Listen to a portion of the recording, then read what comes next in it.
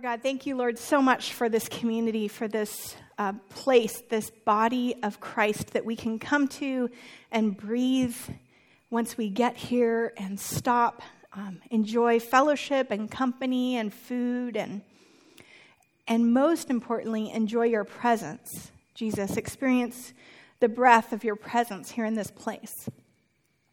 Jesus, right now as we turn to your text, to this holy story, God, we ask that you would help us to take a breath, to stop for a moment, and to become more aware of your presence here in our lives, throughout our days, within us, within this community.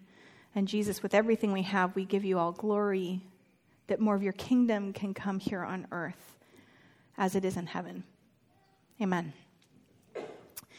All right, well, today we are continuing our series called This Is Our Story, and we are jumping into the sermon called What's in the Name? So let's look at Exodus chapter 3. If you have your Bibles, you can open them. We'll also be putting the text up on the screen for you. Now Moses was tending the flock of Jethro, his father-in-law, the priest of Midian, and he led the flock to the far side of the wilderness and came to Horeb. Horeb, by the way, just is also known as Mount Sinai in the Bible. Has more than one name ascribed to it. They came to Horeb, the mountain of God. There, the angel of the Lord, angel just means messenger, appeared to him in flames of fire from a bush. And Moses saw that though the bush was on fire, it did not burn up. So Moses thought, I will go over and see this strange sight, why the bush does not burn up. And when the Lord saw that he had gone over to look, God called to him from within the bush, Moses, Moses. And Moses said, Hineni, here I am. It's a really fun way to just go, yes, here I am, behold, here I am, Hineni. Do not come any closer, God said. Take off your sandals, for the place where you're standing is holy ground. And then he said, I am the God of your father, the God of Abraham, the God of Isaac, the God of Jacob, the God of Avraham, Yitzhak, Yaakov. And at this, Moshe hid his face because he was afraid to look at God. The Lord said, I have indeed seen the misery of my people in Egypt. I have heard them crying out because of their slave drivers, and I am concerned about their suffering. So I've come down. God has seen, heard, become concerned, and now come down. I've come down to rescue them from the hand of the Egyptians and to then bring them up out of that land into a good and spacious land, a land flowing with milk and honey, the home of the Canaanites, Hittites, Amorites, Perizzites, Hivites, and Jebusites. And now the cry of the Israelites has reached me, and I have seen the way the Egyptians are oppressing them. So now go. I'm sending you to Pharaoh to bring my people, the Israelites, out of Egypt. But Moses said to God, who am I that I should go to Pharaoh and bring the Israelites out of Egypt? And God said, I will be with you. It doesn't answer Moses' question. Who am I? I'll be with you. And this will be the sign to you that it is I who have sent you. It'll be something that won't happen yet. When you have brought these people out of Egypt, you'll come worship God at this mountain. And Moses said to God, suppose I go to the Israelites and say to them, the God of your fathers has sent me to you, and they ask me, what is God's name? What shall I tell them? And God said to Moses, I am who I am. Ehyeh asher ehyeh. This is what you are to say to the Israelites. I am has sent me to you. God also said to Moses, then say to the Israelites, the Lord, the God of your fathers, the God of Avraham, the God of Yitzhak, the God of Yaakov, has sent me to you, and this is my name forever, the name you shall call me from generation to generation. And the name is, I am.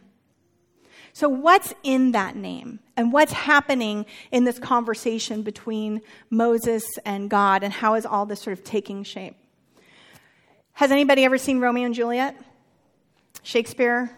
8th grade maybe? All of those kinds of things? All right.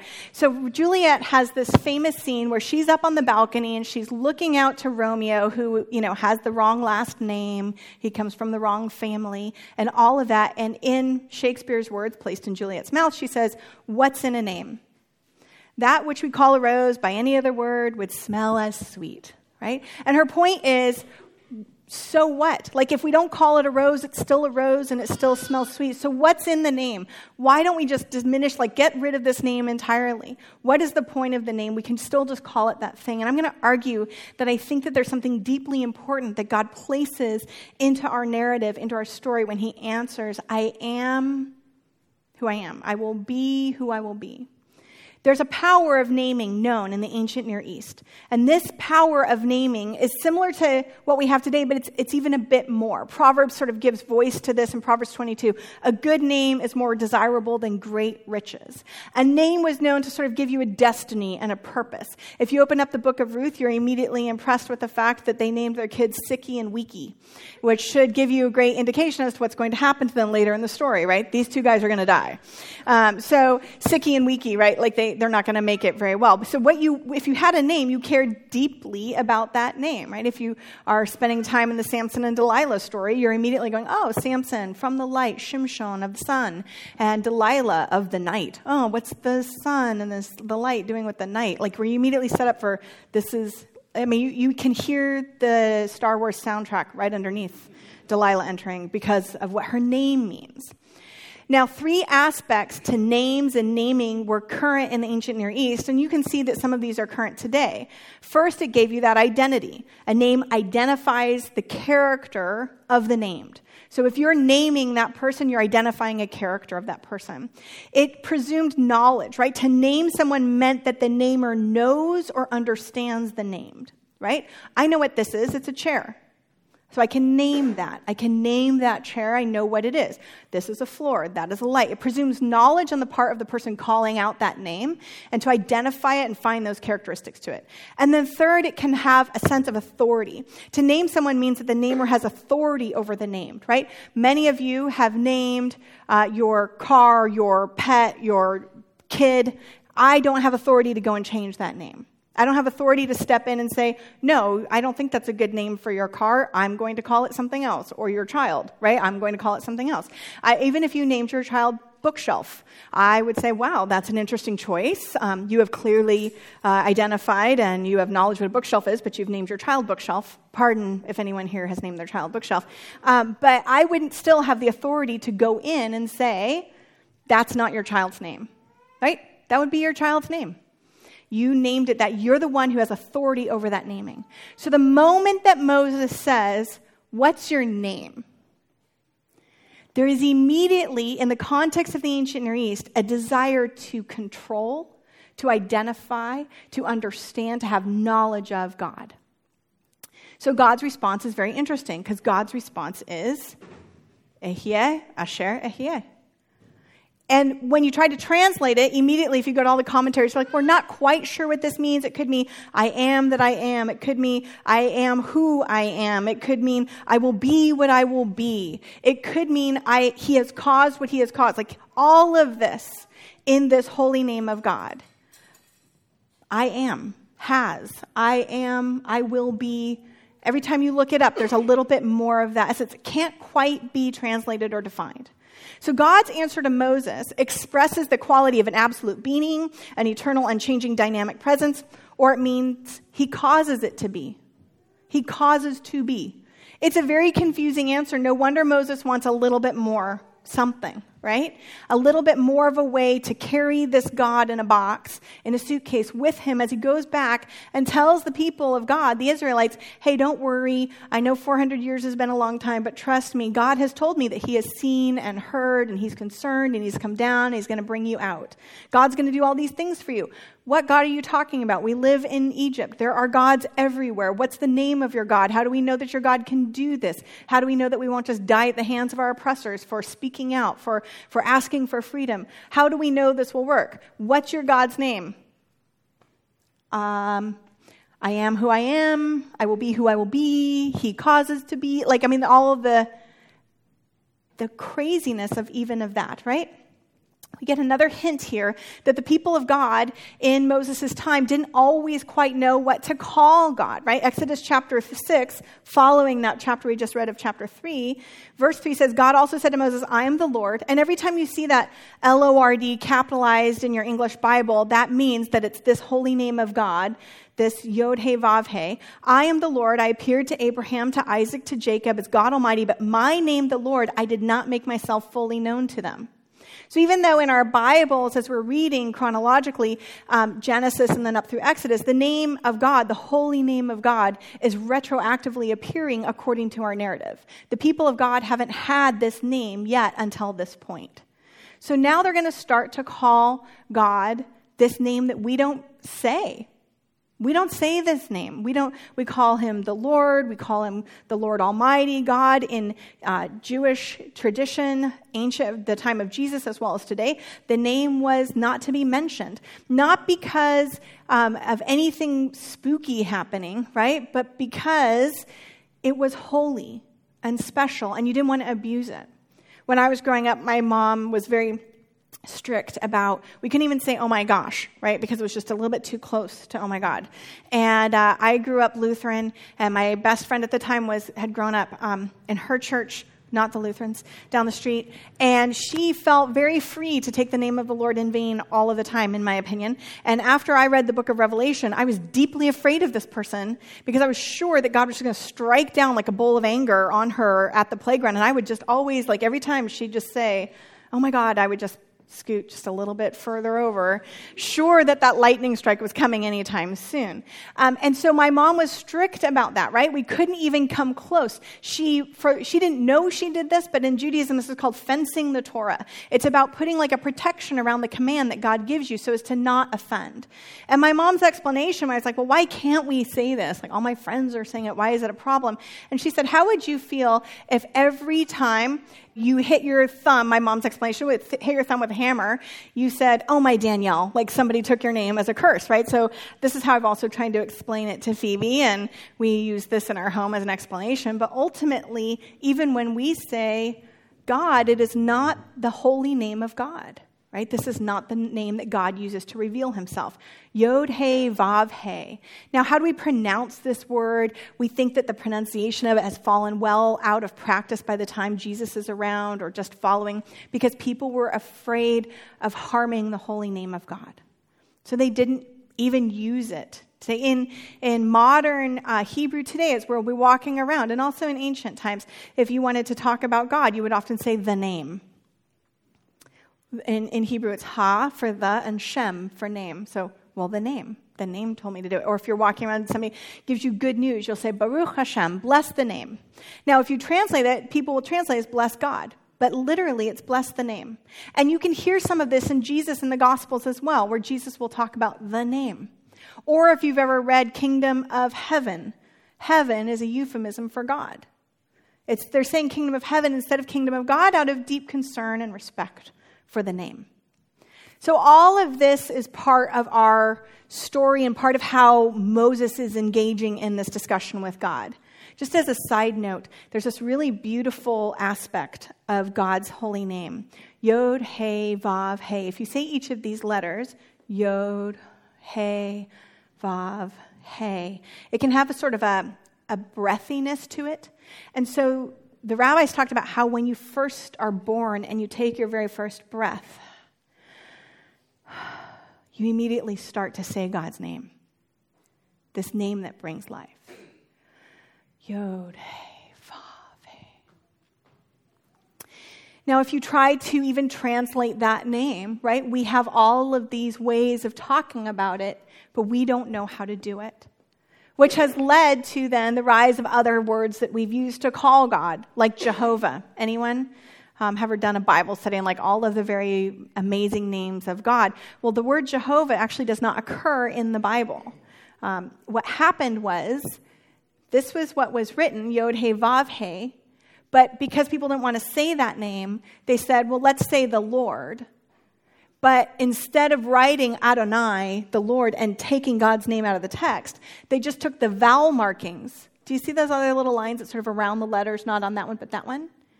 And they put those onto the holy name of God, so that when you saw the holy name of God, you would remember to say Adonai and not Yod He Vav He. But then later on, people who didn't understand that tradition smushed that all together and saw this as the way to pronounce the name. So that's where we got Jehovah from. But it wasn't part of the text. It's part of how they were trying to honor the name and then how later on people misunderstood it. So name giving in the ancient world implied the wielding of power over the one who was named. Hence, the divine name can only proceed from God, God's self. And I think this is important. Moses is going to be given a name to call God that Moses cannot wrap his own mind around, because God is the only one that can name God's self. So God pops out again with this, I am that I am, I will be what I will be, and we immediately start to learn that God in a box is not a thing. That this is a name, this is a God that cannot be defined. And I just want to note that whatever box you have been around or wished that you could stick God in, or you've observed other persons sticking God in, these boxes don't work. There was a time the ancient Israelites thought, we have the Ark of the Covenant, right? And God is sort of in that box. The presence of God has been experienced on the lid of that box. We'll take that box with us into battle against the Philistines.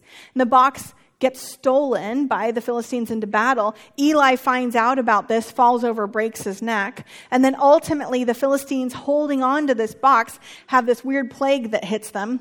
And it's interesting, and you can read more about it. And they send the box back to the Israelites because God in a box doesn't work. God in a box leads to a broken neck. God in a box leads to various weird plagues. God in a box does not work. God refuses to be boxed in, controlled, or defined.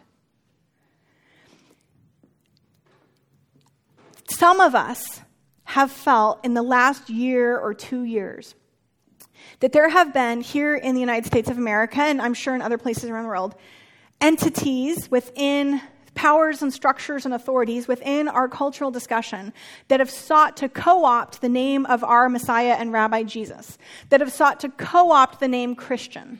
In fact, I was hanging out with some friends the other day who were suggesting that they use the word Christian so infrequently in their home, even though they're Christians, that their kids were starting to refer to other people that they went to church with as Jesus mates.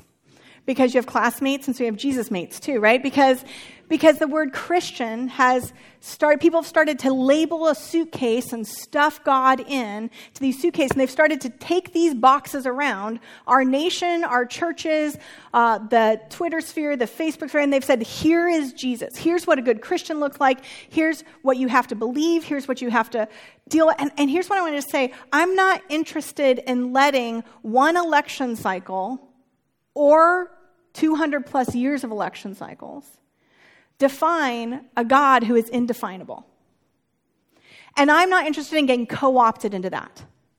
So I love that God gives a name here that can't be boxed in, that can't be defined. And I am deeply in love with all of this because I think that it helps us in our narrative and in our story as we go forward. God refuses to let us name it and claim it. So if you have been part, and I have been part of something where it's like, well, if you just pray it, if you just say the right prayer, if your dear loved one is sick and you just were to name it and claim it, say it the way you're supposed to say it. Did you say it this way? Did you pray it this way? What did you use this formula? This interaction that Moses has with God fully puts on display that there is no box for you to put God into, and there is no name it and claim it. God is not interested in us pretending that we have authority or control over God and God's presence in this world. I will be what I will be is the answer. You don't get to control me. I am who I am. You don't get to define me. It is outside of your control, Moses. God's not interested in these boxes.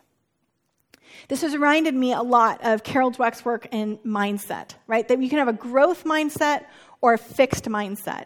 A mindset's frame, she says, the running account that takes place in people's heads, and mindsets guide the whole interpretation process. If you have a fixed mindset, then you can say something along the lines of like, I'm not good at running. That's my fixed mindset. A growth mindset says, I can get better at running. A fixed mindset says, I'm not good at math. I'm pretty sure I had that mindset almost at birth. That's like, right there. But a growth mindset says, I can get better at math. I never had that. That was never part of my mindset training at all growing up. And I know my mother did not intend this, but I remember her setting these categories for us growing up early on. Danielle's good at reading. Danielle's good at literature. Danielle's not so good. Let's get you a tutor for math, right? So I immediately got these other mindset boxes.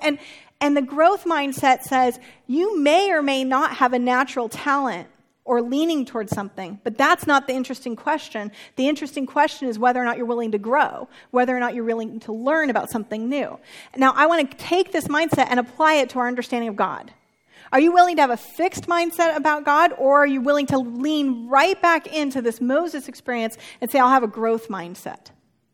I'm willing to understand and try to journey with a God I don't get yet, that can't be defined, that can't be boxed, and I'll grow with what I learn and discover about God as I walk from day to day.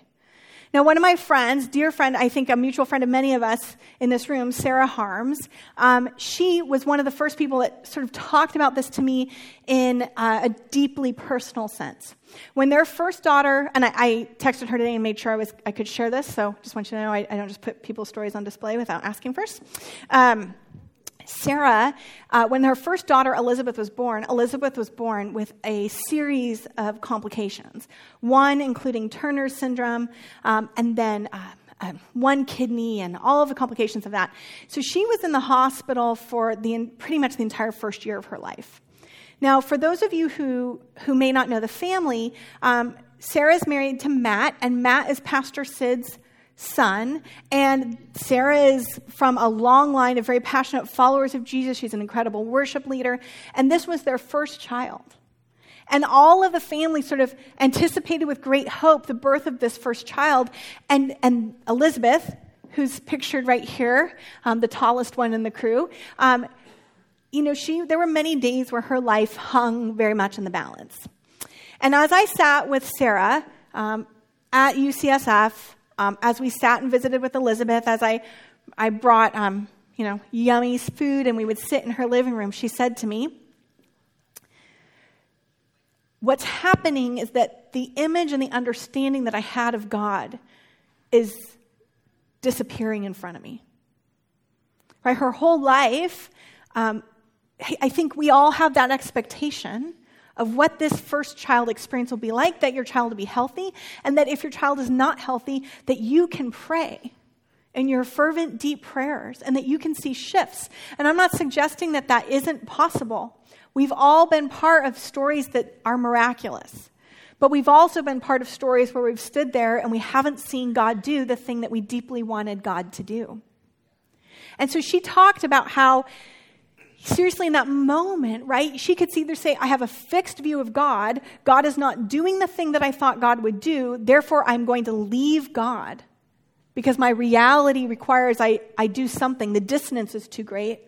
Or what she decided to do was have a growth mindset with her understanding of God and view this as a time when God was going to dismantle God's self, this sort of false image that she had in front of her, and start to rebuild it into the reality and truth of who God really is in her life. And that's what happened. And she should come here and tell her story someday.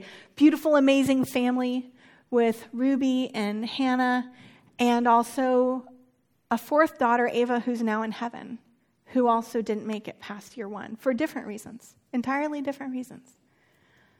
Her experiences in this world caused her faith and her relationship and her definition of who God is and what God will do and all of that. Those experiences caused a conflict where some dissonance, it wasn't congruent anymore of how many of us have had that name it and claim it, God will do this for you, and we can have that really strong, huge faith-based belief process, but then in the moment, we're starting to have to reconcile a few things. Kevin and I had this very early on in our marriage. We had over 6 people pass away, one, my best friend, of cancer within a 12-month period. Young people. And I would have people come to me and say, are you angry with God? And my answer was no, but I'm really angry with the enemy. I hate cancer. I have a lot of anger there. But I'm willing to have a growth mindset with this person that I've understood as my creator. God is outside of my understanding, my definition of this box. The disciples had to do this with Jesus too, right? They said, what is this? What's happening here? Who are you? And Jesus said, most assuredly I say to you, before Abraham was, I am. He grabs hold of this type of language, this introduction of God with Moses, and Jesus reaches back into that burning bush desert and brings that terminology right there, and he's like, hey, disciples, you're standing in front of a human being you perceive, right, to be fully human, and yet I'm also going to tell you fully divine. Before Abraham was, I am. And I'm going to be outside of this box. And they're like, well, can we go with you? Where should we go? Where are you going? How are we going to know the place where we go? And he's like, I am the way, the truth, and the life. No one comes to the Father but through me. You want to understand this undefined, inexplicable creator God? Get to know the Father through me. Through this lens, through my life, through the way I live. And if you really know me, then you will know my Father as well. From now on, you do know him and have seen him. This is crazy talk. And Philip says, Lord, show us the Father, and that'll be enough for us. Don't you know me, Philip? Even as I've been among you such a long time. They still don't get it. They're not going to get it. I don't know that they ever fully got it. It says in the end of Matthew that they go and they see Jesus after he's been resurrected and they worship him, but some doubted. Of the 11, right? If you've seen me, you've seen the Father. This is going to require a growth mindset on the part of all of the disciples. This is not what I understood God to be like. I'm going to have to start to experience something different. Now, I just want to suggest here that what we believe about God does not define God. God exists outside of all of our understanding. If you have the exact right view of God, which, by the way, you don't, we're all moving there, right? If you have the exact wrong idea, that doesn't impact God at all. God exists whether you believe it or not, whether we think it a lot, where we have the right idea, the wrong idea. God exists outside of our understanding. But what we believe about God does define us. It defines our relationship with God, ourselves, and others. And how we live in this world and what we believe about this God changes and shapes how we work. Exodus 34. The Lord came down on a cloud and stood with Moses there and proclaimed his name, the Lord. This is up on Mount Sinai, and they're going to have the next revision of the Ten Commandments. And as the Lord passed in front of Moses proclaiming, the Lord, the compassionate and gracious God, slow to anger, abounding in love and faithfulness, maintaining love to thousands, forgiving wickedness, rebellion, and sin. If you believe this about God, and the rabbis talked about these 13 attributes of God that are on display in this theophany, then you live differently. I live differently. So we have this ineffable name of God, but then God starts to, through experiences, through the narrative of our story, start to demonstrate God's character. I will be who I will be. I am who I am, but guess what? I'm going to save you. I'm going to rescue you. I'm compassionate. I'm going to reach in. I'm going to pull you out. I'm going to love you. I'm going to have loving faithfulness, kindness to you. But then this next part's the part where a lot of us get hung up. Yet God does not leave the guilty unpunished, and he punishes the children and their children for the sin of the parents to the third and fourth generation. That's where a whole bunch of us hang out. That's where Dawkins hangs out. The Old Testament God is mean and angry and terrible, and he just destroys all these people and stuff. Okay, yes, that's there, but so is this. And just to note, we haven't even reached the 1,000th generation yet. As it says here in the Bible, like maintaining love to thousands, it's actually like the 1,000th generation. We're still living in that time period. We haven't even got to the time period, according to the chronology of the Bible, where we would be experiencing the consequences of sin to the parents, to the children of these parents. So God gives us love to 1,000 generations.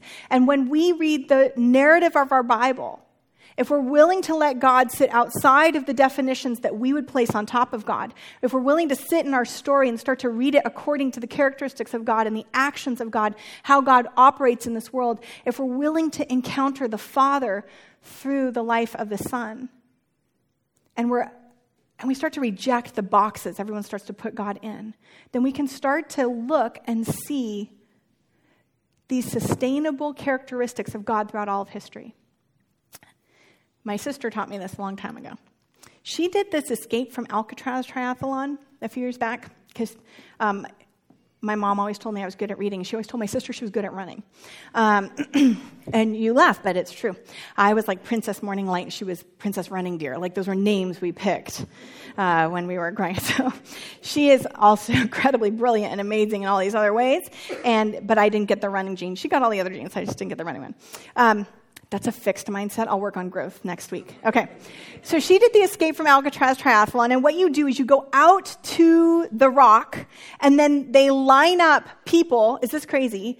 And then you have to willingly jump. Like, this is a choice you make. This is beyond me. Off the boat into water and start to swim with all of these people, nonetheless, right?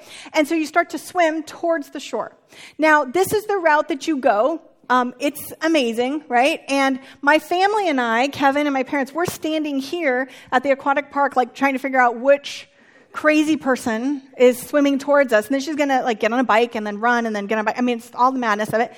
And so when the organizers are setting you up for success here, they actually tell you, don't swim here. If you do this direct line like this, you will get sucked out underneath the Golden Gate Bridge. Now, this just scares you entirely, right? So instead, we're going to set you out on this play, and we're going to kind of have you swim the circle so that you'll be able to deal with the current and not get sucked out underneath out to the Pacific Ocean. My sister said she was so afraid of this happening because of the way that they sort of set you up that she said she felt like she started just swimming towards the Bay Bridge entirely. Like she's like, I'm just going to go this way instead. So she jumped off the boat and jumped in and started swimming, I can't even believe this, towards the shore. And as she came out of the water, I looked at her and I was like, oh, how was it? And she goes, scary. Really scary. And all of that for the rest of my life has framed how I want to encounter my relationship with God. If I believe that God has a covenant of love to thousands, to the 1,000th generation, if that God is on display through compassion and love and justice and mercy, and then if I'm honest with my own sin nature, with my own desire to be judgmental, with my own tendencies to put God in my own box and put all my own labels on there, God's like this, God's like that, not like this, all of those kinds of things that we all want to do.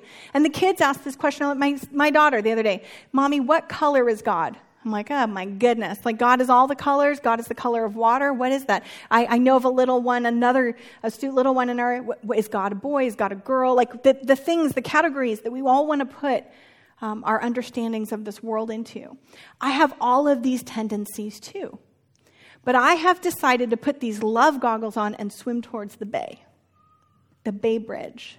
Because I'm fully aware that with my own judgmentalism, with my own tendencies to put God in a box, that I will not ever, ever, ever come anywhere close to the place that I'm aiming to be in the full expression of God in this world as love, as compassion, and all of the faithfulness and understanding, the words that cannot be defined in all of that. I won't get there if I aim towards my understanding of my human. So I choose to err all the way on the other side of trying to aim for the Bay Bridge so as to not get swept out this other way. And I'm honest about that. I'm honest that when I read the Bible, I choose to say, God, please help me put like these crazy love goggles on right now and stick those on and try to see how, as God is operating and at work in this world, He is God. It's not a gender, right? That God's self is beyond all definition and description. And yet we see God acting in love and compassion. Caring for the marginalized, caring for the poor, reaching out. We see God's love fully on display through the life of the Son. All of those things we can see and start to sort of just taste, like we see through a glass darkly, don't we? But someday we see fully. And in these things that I understand the tendency for Moses. I understand Moses. Tell me your name. What am I dealing with here? Let me have some control over this thing. You got this bush burning here that's not burning up. I mean, I need to get my arms wrapped around this. And you want me to do this crazy thing. Give me a box to carry. I understand we all want these boxes. And if in reaction right now to the box that everybody else has put Jesus in, at least in our cultural conversation, or at least how the media thinks that Christians or evangelicals or any of those labels, if our reaction to that box is just to pick up another box and go that way, then get ready for a broken neck and a weird disease. Because you also will get those whatever golden hemorrhoids are, right? Like, so this does not work. I understand why we do it, though, because to not do it is so scary, but it's so good. And I keep hearing my sister's voice over and over again, like, how was that? How was that faithful, scary way of stepping out and saying, hey, I know this God. Let me tell you God's name. It is, I will be what I will be. I am who I am. And Moses has to walk around going, I am sent me. That's his entry point. That is scary, but it's oh so good. It's not defined, it's better than what we have. For we now see only as reflection in a mirror, and we shall now see face to face. I know in part, and I shall someday know in full, even as in that moment then I am fully known. I want to do the scary, ineffable, not quite defined pursuit of God and God's goodness in this world as revealed by Jesus. Because if I can wrap my mind around who God is, it's not God. We've already just had that. We just know we can just set aside my understanding to the side, right? It's the same moment Sarah had sitting by the hospital, begging God for the life of her daughter. There's going to be this moment where we're just going to have to let go of the thing in the box in the suitcase with all of its labels, whatever those labels are, and start to hold our hands open to the mighty, indescribable, beyond our comprehension expression of love, compassion, slow to anger, loving faithfulness, kindness, fully on display in the life of the Son. If you've seen him, you've seen God. And we can see that on display. I see that here in this community. Everything's in the name. What's in the name? Everything. Beyond understanding, beyond our knowledge. Bigger than that, scary, but oh so good. Amen. Let's pray. Jesus, we pray right now that through the power of your Holy Spirit that we would be drawn closer to you. That the mystery of who you are, God in three persons, how we wrap our minds around all of this understanding, God the Father, God the Son, the Holy Spirit, in your name, we pray and we ask for more of you. We understand dimly, we ask for a little bit more today. We ask for just a taste, some hope, some joy, some love, some compassion, some care, some concern for this world, for one another, for ourselves. We ask it all in the name of the Father and the Son and the Holy Spirit. Amen.